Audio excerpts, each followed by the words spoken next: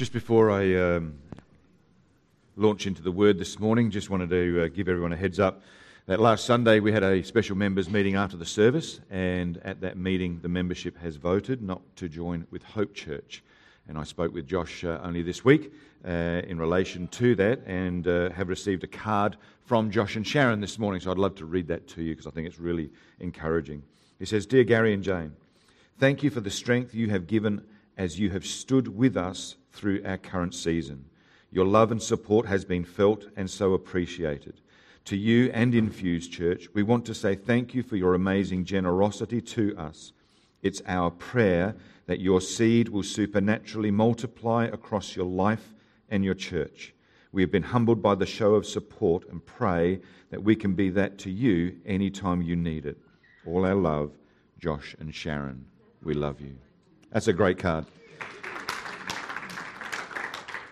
So just wanted to encourage you with that and just bless you with that. They're just good people. I've got to tell you, they are good people, and we love them and really care about them. So we're going to unfold, obviously, in the future about what partnership or network for us looks like, and we're going to do that slowly and carefully, and we're just going to take some time to do that. So continue to pray for us in that area. It would be really great.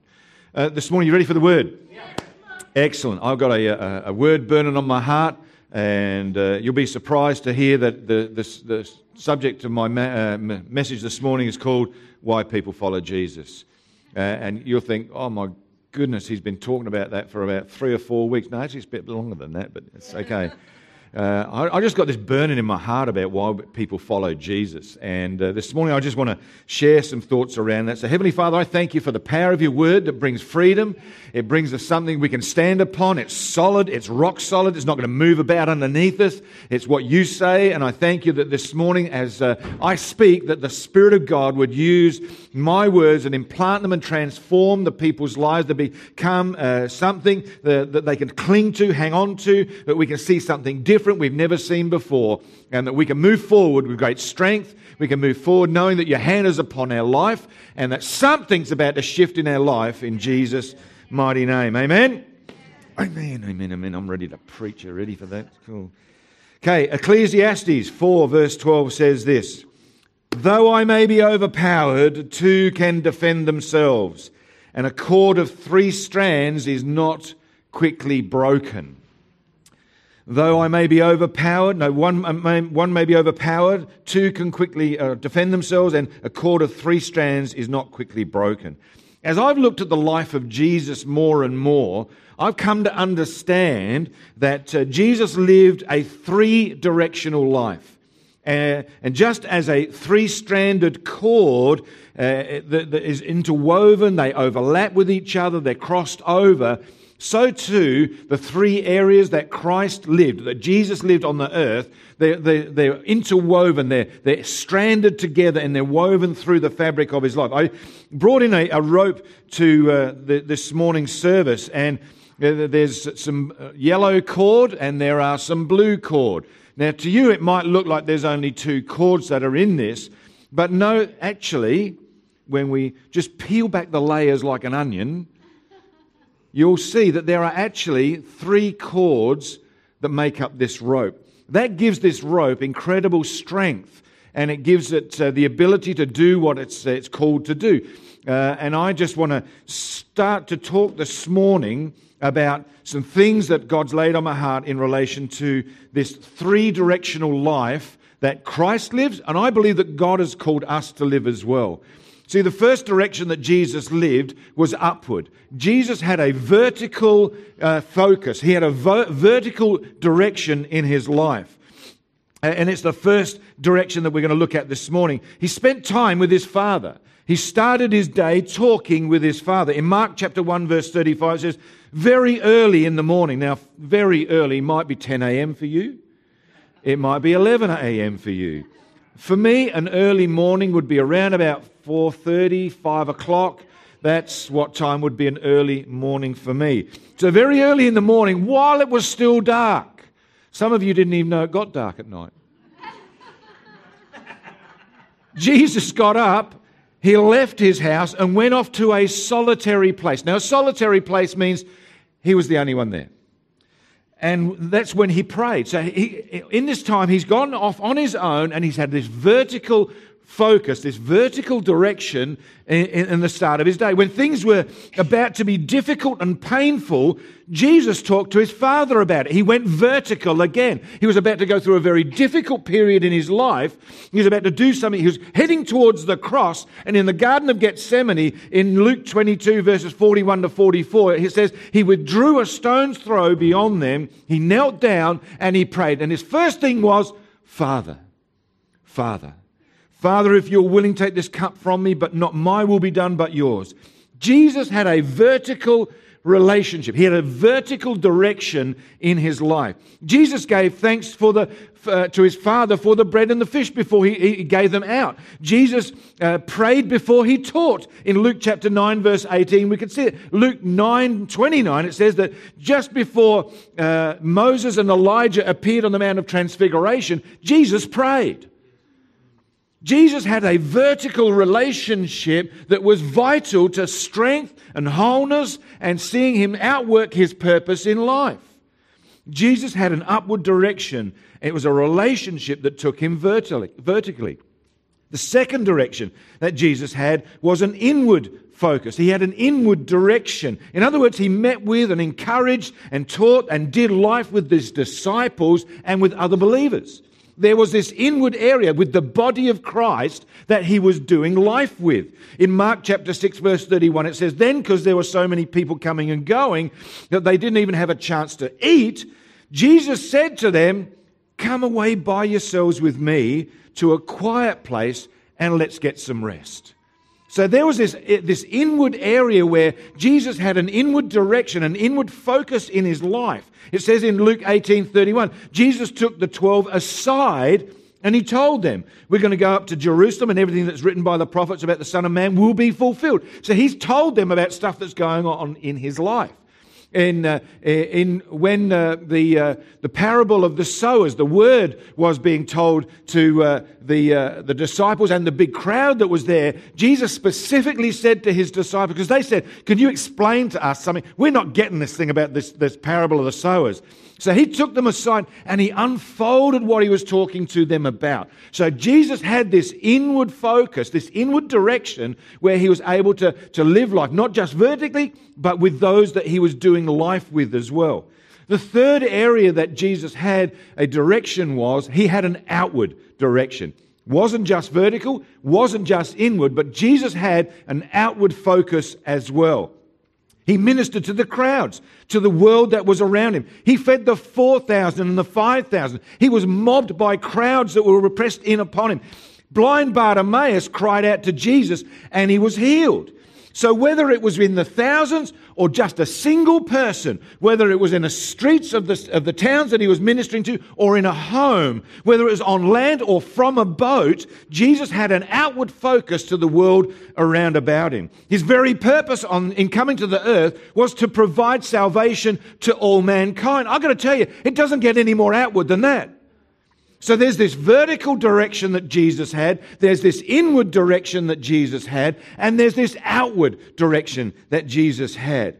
So over the last few weeks, I've been talking about this. Why do people follow Jesus? And we've talked about a whole range of things about why different people have followed after Jesus. Some because of his miracles, some because they were just nosy, they were curious about what was going on, some because they absolutely hated Jesus.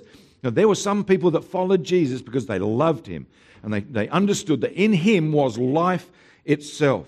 The reality is that you and I, if we were to sit down and talk about why are we following Jesus, that just as there are so many people in this room, we would have that many different reasons as to why we are following Jesus this morning. Some, though, followed Jesus because he called them to follow him. He called them to follow him. In Matthew chapter 4, verses 18 to 20, it says, as Jesus was walking beside the Sea of Galilee, he saw two brothers, Simon called Peter and his brother Andrew. They were casting a net into the lake, for they were fishermen. Come, follow me, Jesus said, and I will make you fishers of men. At once they left their nets and they followed him. Jesus did the same with the brothers James and John. These people he later became known as disciples. And as Jesus had a life that was lived three-directionally, I believe that God has called us as disciples that we too are to live life three-directionally. And yes, these areas will overlap, they will interweave across each other and around each other as well. You can't just do life in one direction. These things are going to mold together, shape together, blend together at times. Because I've got to tell you right now, I need my vertical relationship with God when I go out to talk about Jesus in my world. I need the people around about me praying for me, doing life together with me so that I can know that God is for me and not against me and stuff like that. We need those relationships around about. They're going to intertwine with each other and to interweave with each other. And that's what helps us to live life and live life well. There's so many people. We don't just have one person in our lives that means something to us. We have a multiplicity of people in our lives that mean something to us. So we are going to need to understand that as I talk about this morning, there's a three-directional thing that's happening in our lives that we need each area working in. Is that okay this morning? Cool. I might get excited. So the question we have to ask ourselves, and I shared a little bit about this at the IC team night last Wednesday, is that what is a disciple? What is a disciple? If we want to make disciples, then we need to know what a disciple is. More than that, if we want to make disciples, then I believe that we need to be a disciple. We can't teach people to do things that we're not ourselves.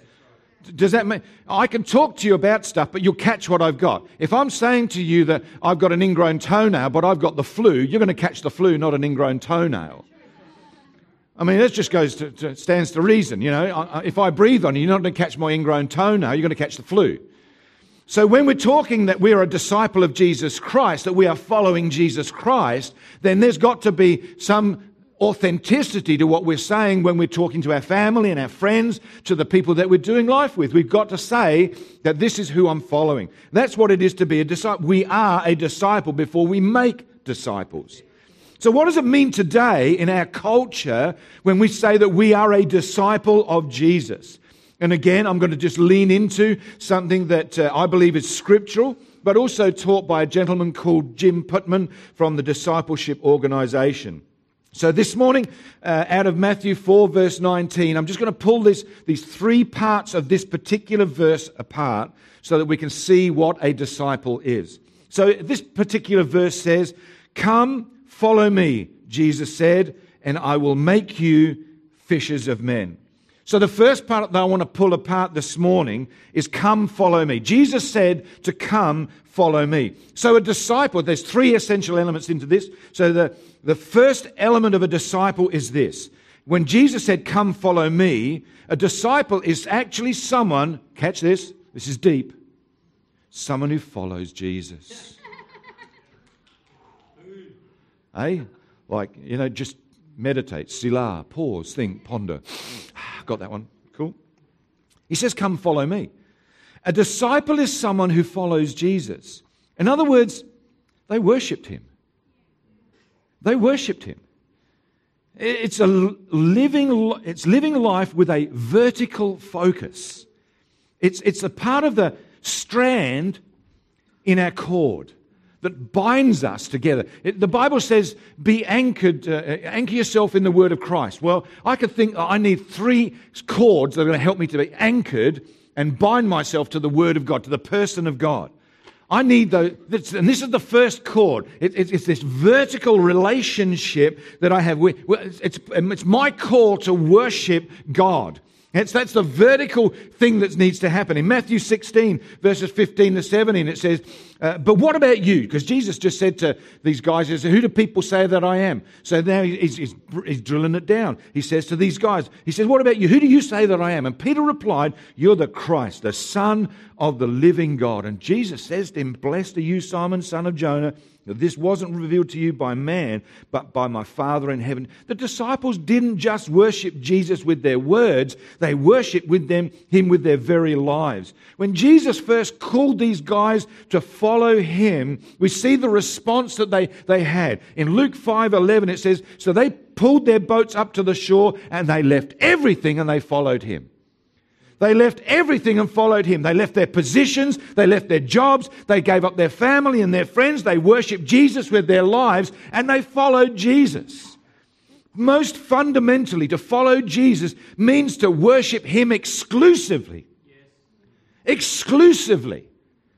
You're saying, that's very hard, that's very downright, it's just like black and white. Well, Jesus sometimes is black and white. There is only one way to get to the Father. That's black and white. That's black. It's an inclusive message.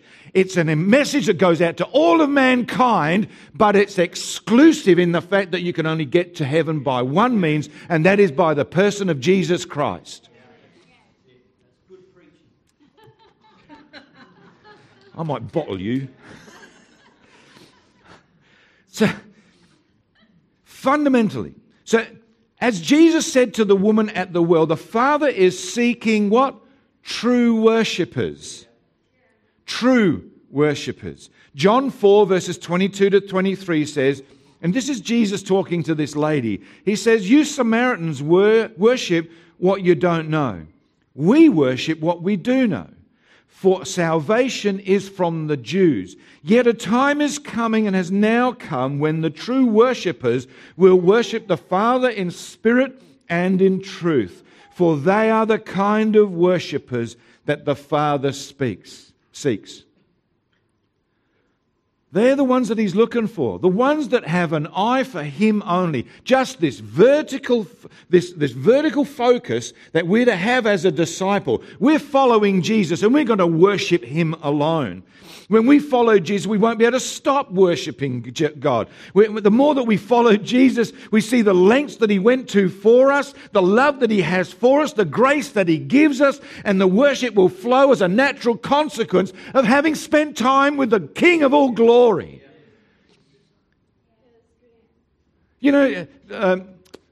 I love what Christiane shared over communion about, the genealogies and stuff like that. The reason that some of those genealogies are in place and that they are so important, it's because we understand that Jesus was king.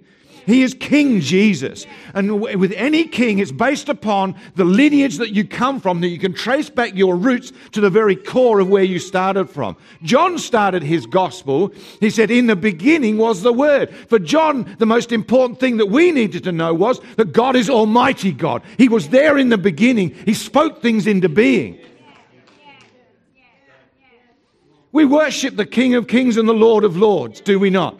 So it's important that we do understand that we're worshipping a king. John 10:30 tells us that Jesus and the Father are one. Jesus is God. Our worship comes from the realization of who Jesus is and all that he has done for us.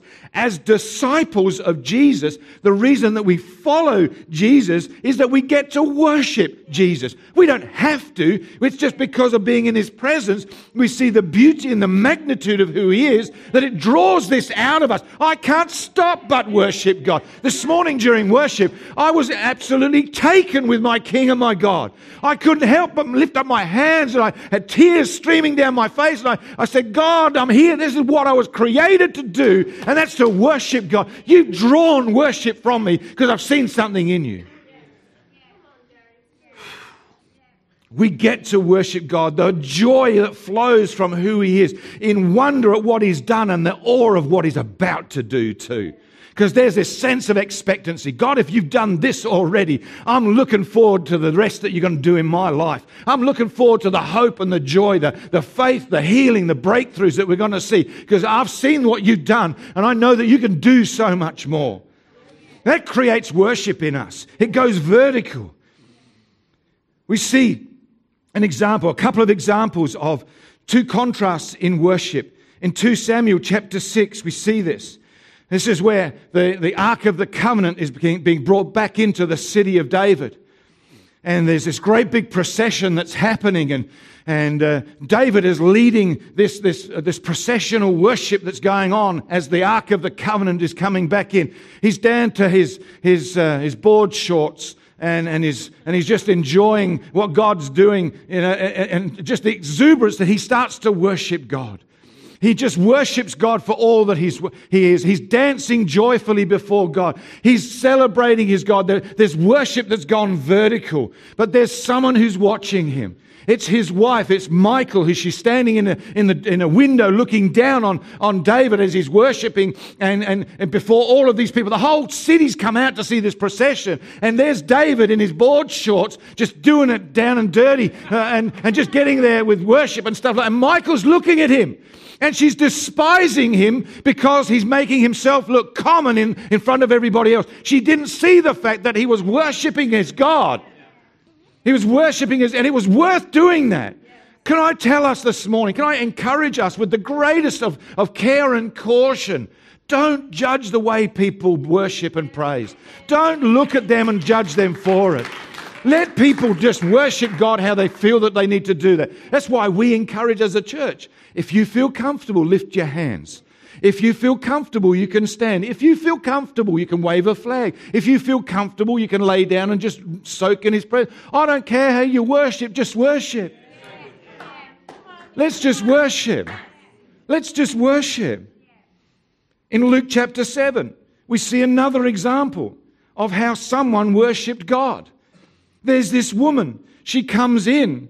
She is not the most... She's not the woman with the greatest reputation in the town. I don't know how to say this nicely. But she had a reputation and it wasn't a good one. I know this because simply the people that were in that room with Jesus where this woman suddenly came into, they knew who she was. I've got to ask the question, how did they know? How did they know? How did they know what sort of woman she was? But beside that, this woman comes in. And she just comes up behind Jesus and begins to weep over him. Begins to wash his feet with her tears. And she dries Jesus' feet with her hair. And she's brought this expensive perfumed oil. And she breaks this over his feet. And Jesus says something so amazing and so powerful. He said that what this woman has done will be told throughout all of time. It will be recorded for everybody to see because she worshipped him. And it doesn't matter who we are and where we've come from. God loves it when we worship him. It's this vertical thing that happens in our lives. It's a part of the thing that makes us stronger. It's a part of the threefold cord that makes us stronger. It's this vertical relationship that we have. Following Jesus and worshiping Jesus, it's the first cord that makes us stronger as a disciple of Christ. The second essential element of being a disciple, we look back at this Matthew 4 verse 19. It says, "Come follow me." And Jesus said, "I will make you." Everyone say that. I will make you. A disciple is someone who's being changed by Jesus. Someone who's being changed by Jesus. Not only are we following him, but we are being changed by Jesus. A disciple is someone who follows Jesus and they worship him. A disciple is someone who's also being changed by him as they serve him. As they serve him. It's the second cord that makes us stronger as we're being changed by Jesus. As we follow Jesus and submit to him, he will change us. Romans chapter 8 verse 29 out of the Message Bible. You guys need to write this down and get this in your heart in some way, shape or form. Memorize this perhaps. God says God knew what it was he was doing from the very beginning. He decided from the outset to shape the lives of those who love him along the same lines as the life of his Son. I love that. We're being changed into the image of Jesus. That's what God's doing. When we're following Jesus, when we've got this thing that's happening, this is something that this is where it goes sideways. This is the inward part of this three-stranded cord. It's the second part of the cord that makes us strong. We're in relation. We're doing something life inwardly. That's why our connect groups are so vitally important. We need more connect groups as a church because we need these inward relationships that are happening, because it's the thing that we can stand on, we can rely on in times of hurt and struggle and like stress that's going on in our lives. We've got people that we can lean into and we can gain strength from that. It's that we need that vitally in our lives. And I want to say to you this morning, if you're not in a connect group, why? Why wouldn't you be in a connect group? And a connect group can look like this. It can look like a group of people meeting in a home around a Bible study, maybe have some worship, you talk about the scripture, you maybe talk about the sermon, whatever it is. That can be one look of what a connect group can look like.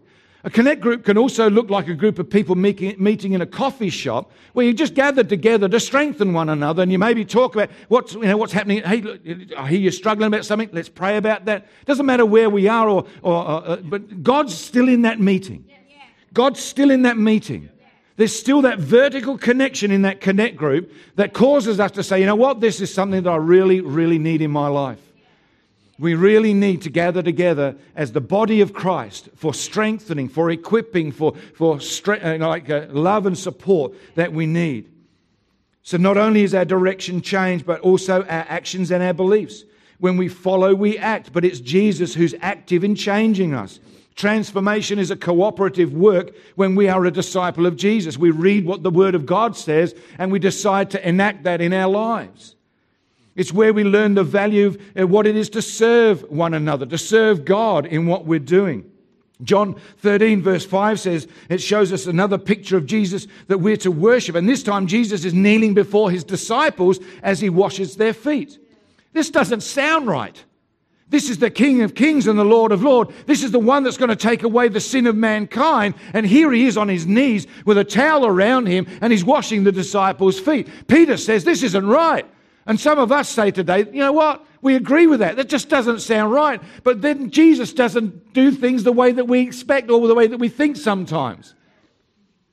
Sometimes Jesus has got to go outside of our experience to get through to the things that are really he wants to talk to us about. Sometimes God will offend our minds to see what's in our hearts.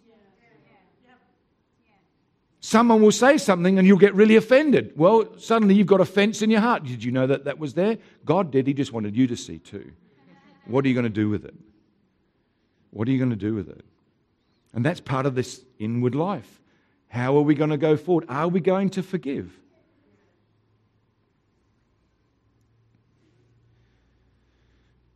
Jesus actually said to Peter, if I don't wash you, you have no share with me. Jesus is a servant. Mark chapter 10 verse 45, for even the Son of Man did not come to be served, but to serve and to give his life as a ransom for many. John 13 verses 14 to 15 says, now that I, your Lord and teacher, have washed your feet, you also should wash one another's feet. I've set you an example that you should do as I have done for you. Are we serving? Are we serving this morning? Are we serving God? Are we serving the people around about us? Are we leaning into that? Are we being a disciple of Jesus? Galatians 6:10 says, therefore, as we have an opportunity, let us do good to all people, especially those who belong to the family of believers. Look around. You're sitting with the body of Christ this morning, one part of it. That's why I'm loving what we're going to be doing with Pastor Alan Meyer in the Mastering Your Money seminar that's coming up on the 22nd and 23rd of March, because we're partnering together with Glorify Church to put this on. We're doing this as a part of the body of Christ. We need the different parts of the body of Christ to function as the body of Christ. We need each other. John 13, verses 34 to 35 says, a new command I give you, love one another as I have loved you, so you must love one another. By this all men will know that you are my disciples if you love one another. See, the word's watching us. Who are we serving? Are we out for our own selfish gain, or are we in this to help other people, to pick them up, to give them a hand up, not just a handout? We need to do that as a church. To be a disciple means that we serve like Jesus. It means to love our brothers and sisters through acts of love, even when it's an inconvenience to ourselves. Jesus, we need to follow Jesus. Being a disciple is being someone who's being changed by Jesus. We no longer live to please ourselves, but to please the one who died for us, and we do that through serving others around about us.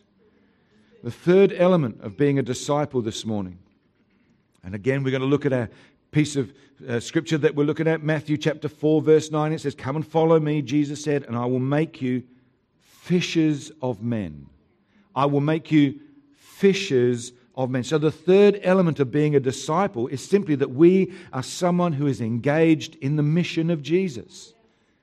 This is the outward sign. This is the outward direction that we live our lives. Not just vertically, not just inwardly, but outwardly as well. A disciple is someone who follows Jesus. They worshipped Him. And it's the third chord that makes us stronger, that we are engaged in the mission of Jesus. This is our outward focus. We aren't being transformed to embark on a mission of our choosing. I've said this so many times. I believe personally that our purpose in life is not our choice or our decision, but it is our discovery.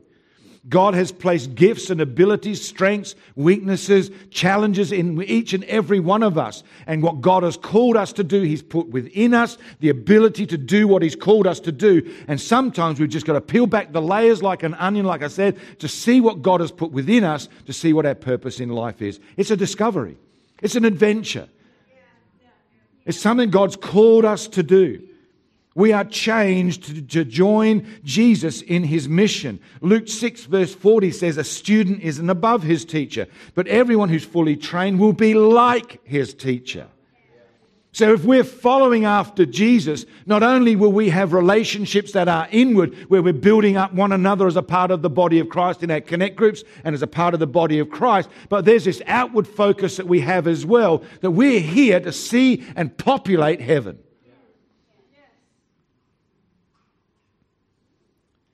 A disciple becomes like the teacher in morals, methods, and in mission.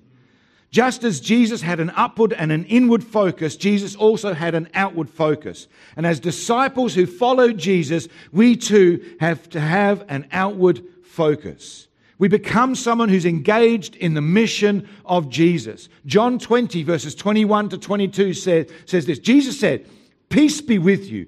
As the Father has sent me, I am sending you." We are a people who are sent. We've been sent and commissioned by God Himself, Jesus Christ. John 17 verse 18 says, "And as you sent me into the world, Father, I have sent them into the world." That means that Jesus' disciples, as His disciples, we're on a mission. We are the Blues Brothers, baby. I'm on a mission from God. And so are you. I don't know any of the songs in that film. I've never even seen the film, but I like that. I'm on a mission from God. I know that's sacrilege to some of you. I'm sorry about that. Acts chapter 1, verse 8 says, "But you'll receive power when the Holy Spirit comes on you, and you'll be my witnesses in Jerusalem, Judea, and to the ends of the earth." See, Jesus has sent us for a purpose to reveal God and to redeem people who are living in our world that are far from God. We too, as His disciples, filled with the Spirit of God, are sent for a purpose, and that's to tell the good news. Paul said this to the church in Rome. In Romans chapter 10, verse 14 to 17, it says this, "How then can they call on the one they have not believed in? And how can they believe in the one whom they have not heard? If they've not heard, how can they hear without someone preaching to them? How can they preach unless someone sends them? And as it is written, how beautiful are the feet of those who bring good news. But not all the Israelites accepted the good news. For Isaiah says, 'Lord, who has believed our message?' Consequently, faith comes from hearing the message, and the message is heard through the word of Christ." God's chosen you and I to go and tell the world about His love and His grace. God's called us to go on a mission. To be a disciple means to point people to Jesus. It means to talk about Jesus and His love to those around about us, so that they too can come to worship Him and serve Him, and they too can find purpose and meaning in life. It means that we gladly seek more worshippers, more servants, and more missionaries. Did you know that you're a missionary? Did you know that this morning? You're called to be a missionary. That's why Jerusalem, Judea, it starts on home base and we move out from there. I'm called to be a missionary in my home. You're called to be a missionary in your home. How are you leading your children?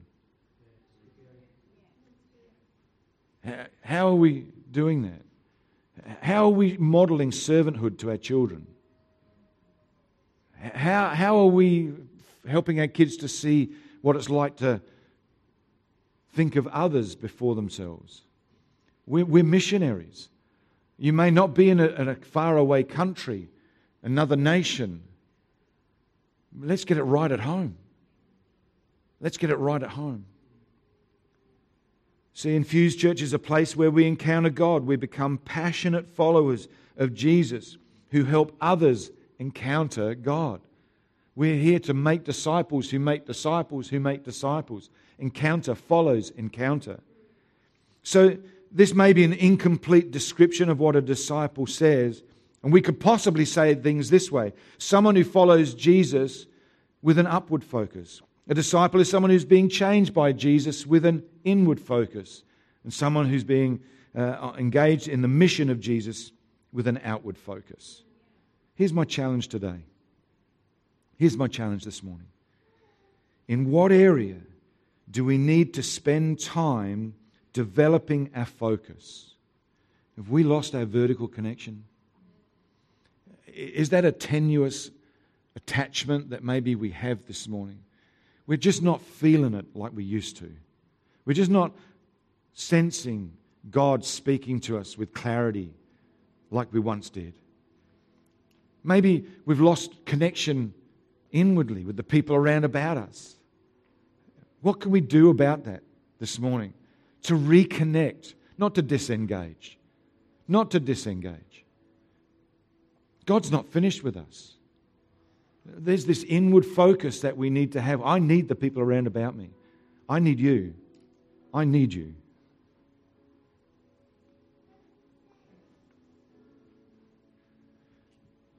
Then, do we have the same heart that God has for the people around about us?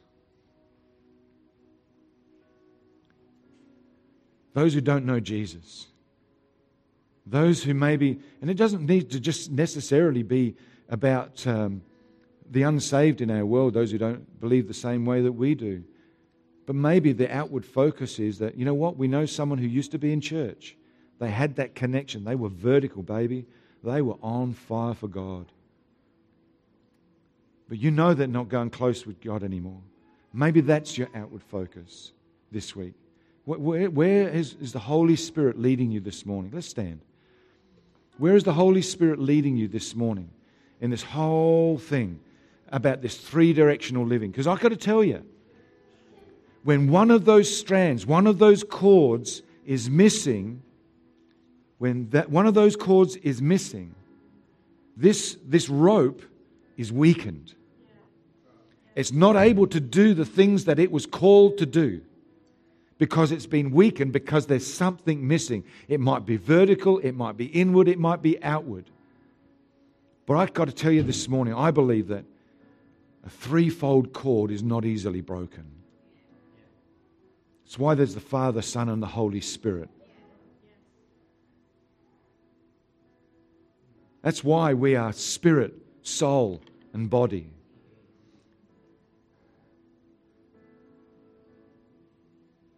Where is the Holy Spirit leading you this morning? What is He saying to you this morning? Heavenly Father, I thank you for your people today. I thank you for your people. I thank you for the call of God upon them. I thank you that you are creating a people that follow you with passion. And we, Lord God, surrender to that call. We say, Lord God, we want to go vertical with you. We need to go vertical with you. We want to worship you this morning. We want to serve you with our brothers and sisters in Christ. We want to build up our lives. I want to have someone else's back in my inward connections, Lord God. I want to stand for them. I want to stand with them. I want to link my arms in theirs so that we can stand against the onslaught of the enemy that tries to bring division, tries to separate us. Lord, I pray right now that you would help us to see that there's an outward call as well, that there's people around about us that maybe aren't walking with you like they once were, or maybe they just don't know who you are. They don't experience and know what your love is like. Help us to connect with those. Father, I thank you for the goodness of God in Jesus' name this morning.